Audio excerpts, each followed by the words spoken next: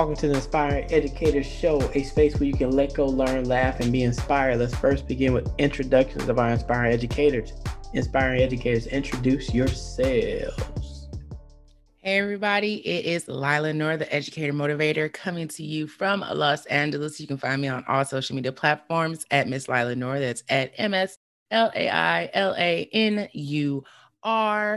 I am currently a Master Learning and Grading Instructional Coach for the Los Angeles Unified School District. I'm also a CPM Implementation Support Specialist. I'm a motivational speaker. I do it all. I do it all. So if there's something else and that you're wondering that I do, I probably do that too, if it relates to education. Every episode, we like to talk about what we're grateful for, just so that we can bring some sort of liveliness and positivity to the space. And for this episode, I am grateful for little people. And by little people, I mean kids. I like, especially the young ones, the tiny ones, the ones that are still learning about the world. We're all still learning about the world, to be honest with you.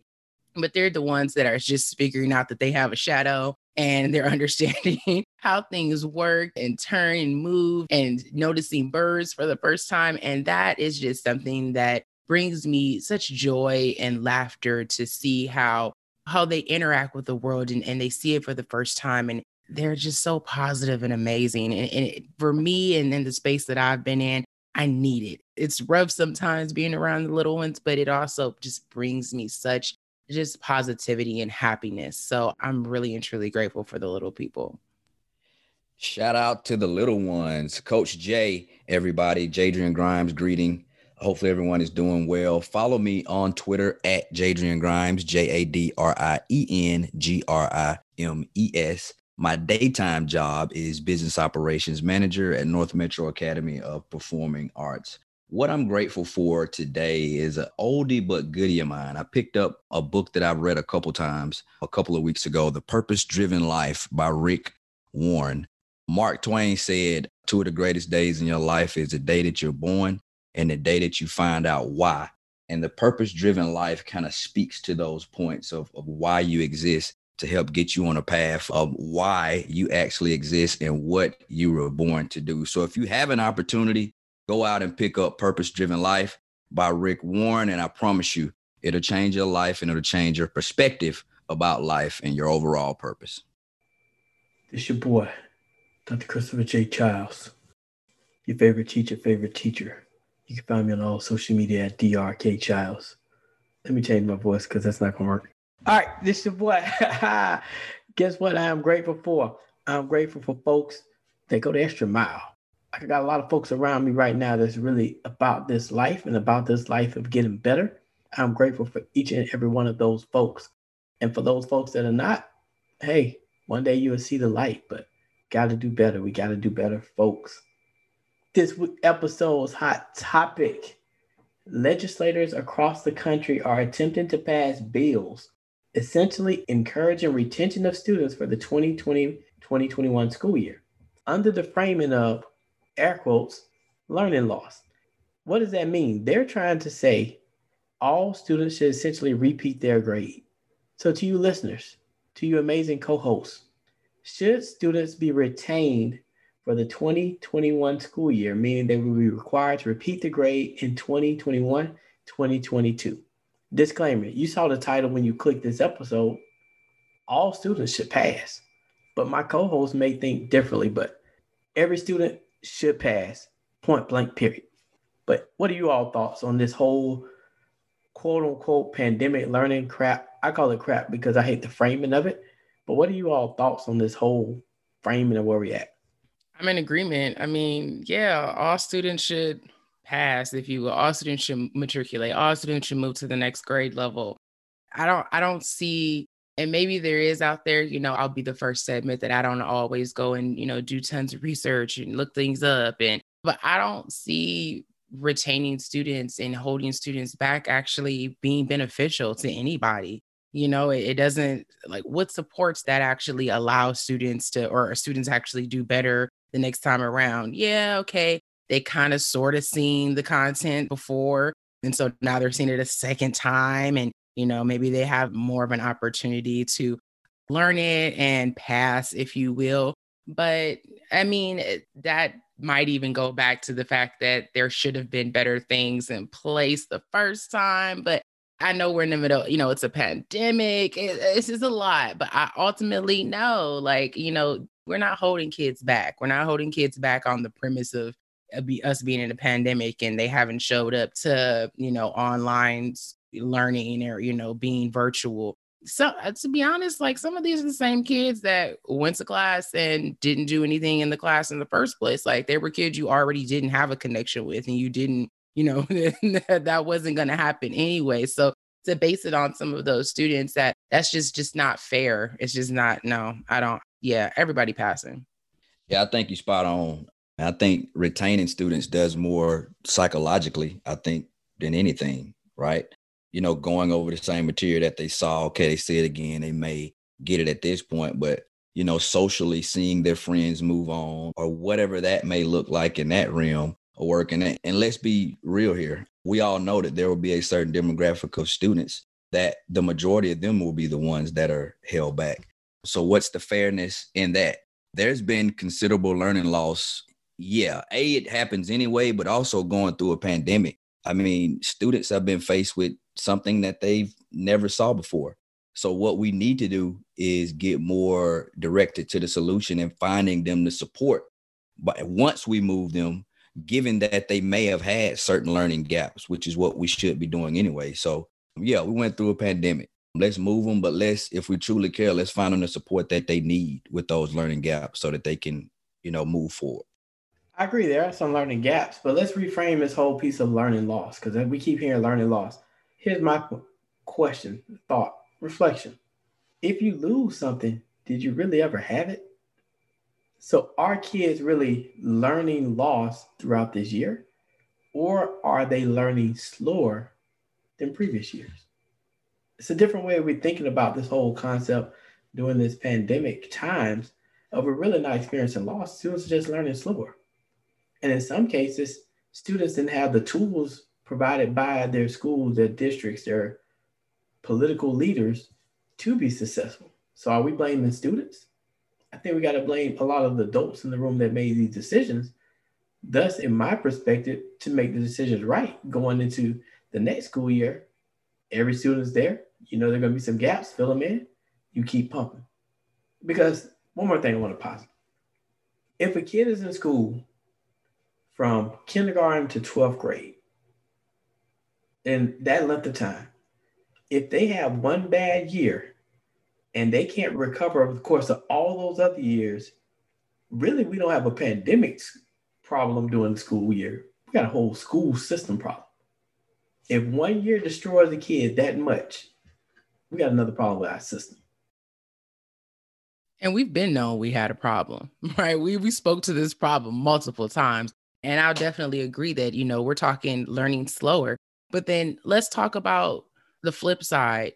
We're talking about learning content, subjects slower. But what about the students that actually got more of what they needed during this time? And we know it was a hard time. Everybody has their own, they've had experienced this very differently. But we've had students that have been able to spend more time with their family. We've had students that have been doing their own type of learning in their homes or in their communities, right? So we talk about, okay, maybe they didn't learn the specific, the standards within English or math or science or whatever, but there's still students that are getting a lot of what they needed at home during this time, right? They were able to learn things that, what we talk about all the time in education. Students aren't learning some skills, a lot of skills and different things that we need them to learn, which of course requires an entire shift in, how we teach, the way we learn, we teach and grade and assess and et cetera. But everybody didn't just completely lose, just like, oh my goodness, like now kids are not as smart as we would have wanted them to be this school year. Like, okay, cool, because they weren't in this box of a school learning in front of their teachers. But a lot of them did get some amazing, like they learned a lot during this time. They learned about our economy. They learned about how different groups of people are affected when things like this. They're probably learning about the impact of past research on different communities of people and how they're just not as comfortable with vaccinations, and I'm saying that kind of loosely, right? We have some things that our students actually did learn. So, saying, oh, this is a complete loss and to hold them back, like, we don't know what they could bring some amazing things to the table next school year, and we don't even know it because we're trying to call this a loss. It's all in how you look at it. What lenses, right? I mean, all great points by both of y'all. And to your point, the social emotional growth that some students may have garnered, over this time, whether they were at home and actually having to go outside and play as opposed to do something else, learning over Zoom, the way they communicate with their friends, the way they communicate with their teachers. Some can hold themselves accountable at home to make sure they get their work done.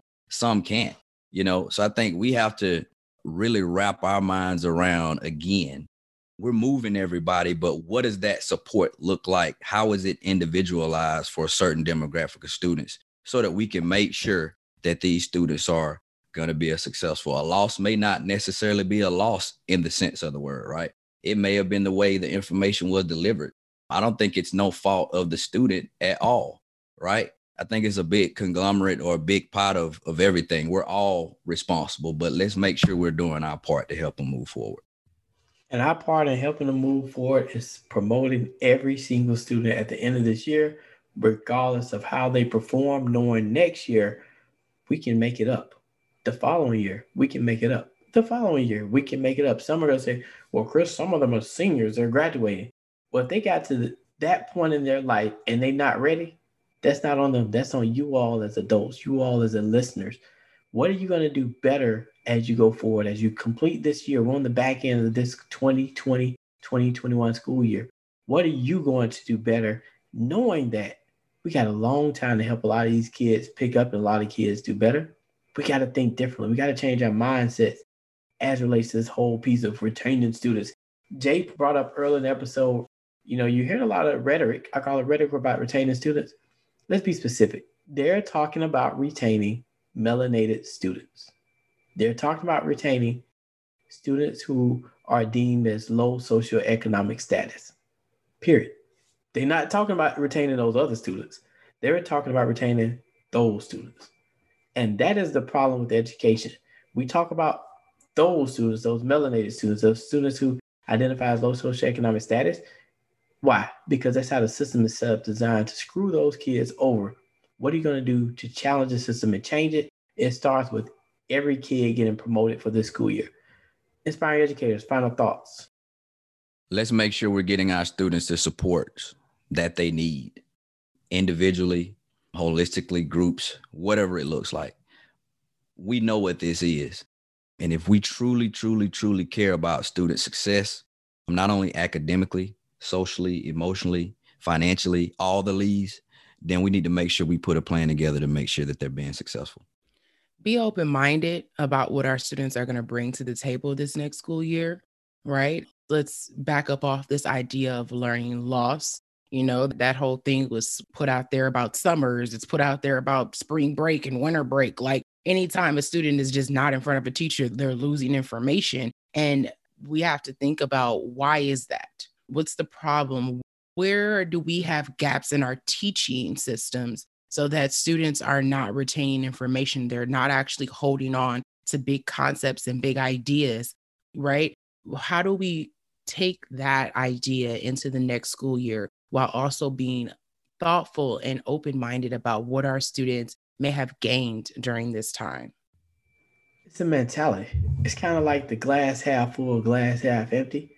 How are you looking at these students? How are you looking at what they bring to the table? And we look at that glass half full, glass half empty.